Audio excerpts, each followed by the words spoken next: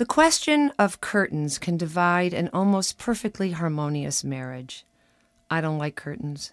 I like seeing what's outside, trees and sky and the occasional human. It's like God's art, framed.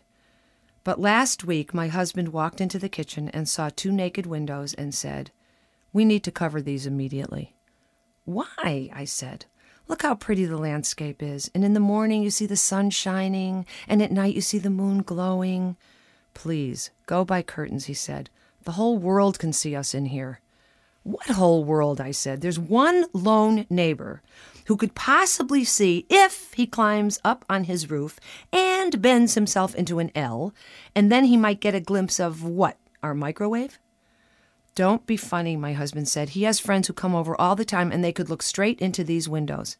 "With great effort," I said. "And if that's how they want to spend their time, what are they going to do, watch us tossing our Caesar salad?" He did not laugh. And since the man asks for little else, I felt I should honor such a small request. So I went shopping for shades. I found out fast enough they're not called shades, they're called window treatments. I hated them all. The shades were ugly and the curtains were worse. I began researching how my friends have solved the privacy problem. I was shocked at the amount of matching fabric per chair, per couch, per friend I have. "What'd you get?" my husband asked as soon as I walked in the door. "Nothing," I told him.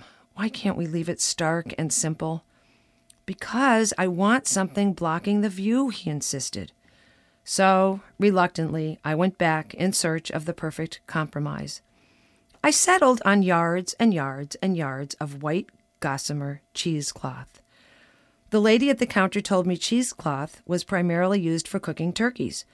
I thought it best to not go into my marital problems and left with my bundle of gauze. When I got home, I draped the folds of delicate, flimsy fabric around a wooden rod, stepped back to admire my creation, when my husband came into the kitchen and roared, "What is this? The stuff is totally see-through."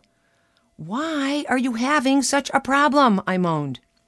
"Because," he said, "you didn't buy curtains, you bought bandages." What is this really about, I wondered. My shrink would say it wasn't about window treatments, it was about boundaries. Of course, after giving it 2 minutes of honest thought, I knew that's exactly what it was. My husband has always been a very private person. He grew up with healthy boundaries. I grew up with none. I thought boundaries were borders on maps, like Australia was yellow and New Zealand was baby blue. I thought Frost's "good neighbors make good fences" was advice about landscaping. Crossing boundaries, for all I knew, meant stretching the imagination. I remember when my sons were young, it was all I could do to keep from eavesdropping when their little friends would visit. Then, when they were a little older, it was hard to keep myself from going through their corduroy pants pockets and reading their opened and folded again love notes. And I know I didn't always use restraint when girls first started calling them on the phone. I would almost interrogate them. No, I would interrogate them. "So what'd she say? So then what'd you say? So then what'd she say?" Luckily, my husband would yell from the other room, "You don't have to tell her anything, guys." Of course, he was quite right. I had always been too open, too accessible, too pushy, too public, a veritable naked window, if you will. But after a few years of therapy, I learned, among other things, that boundaries define where one person ends and another begins. So now I was having a little personal growth test.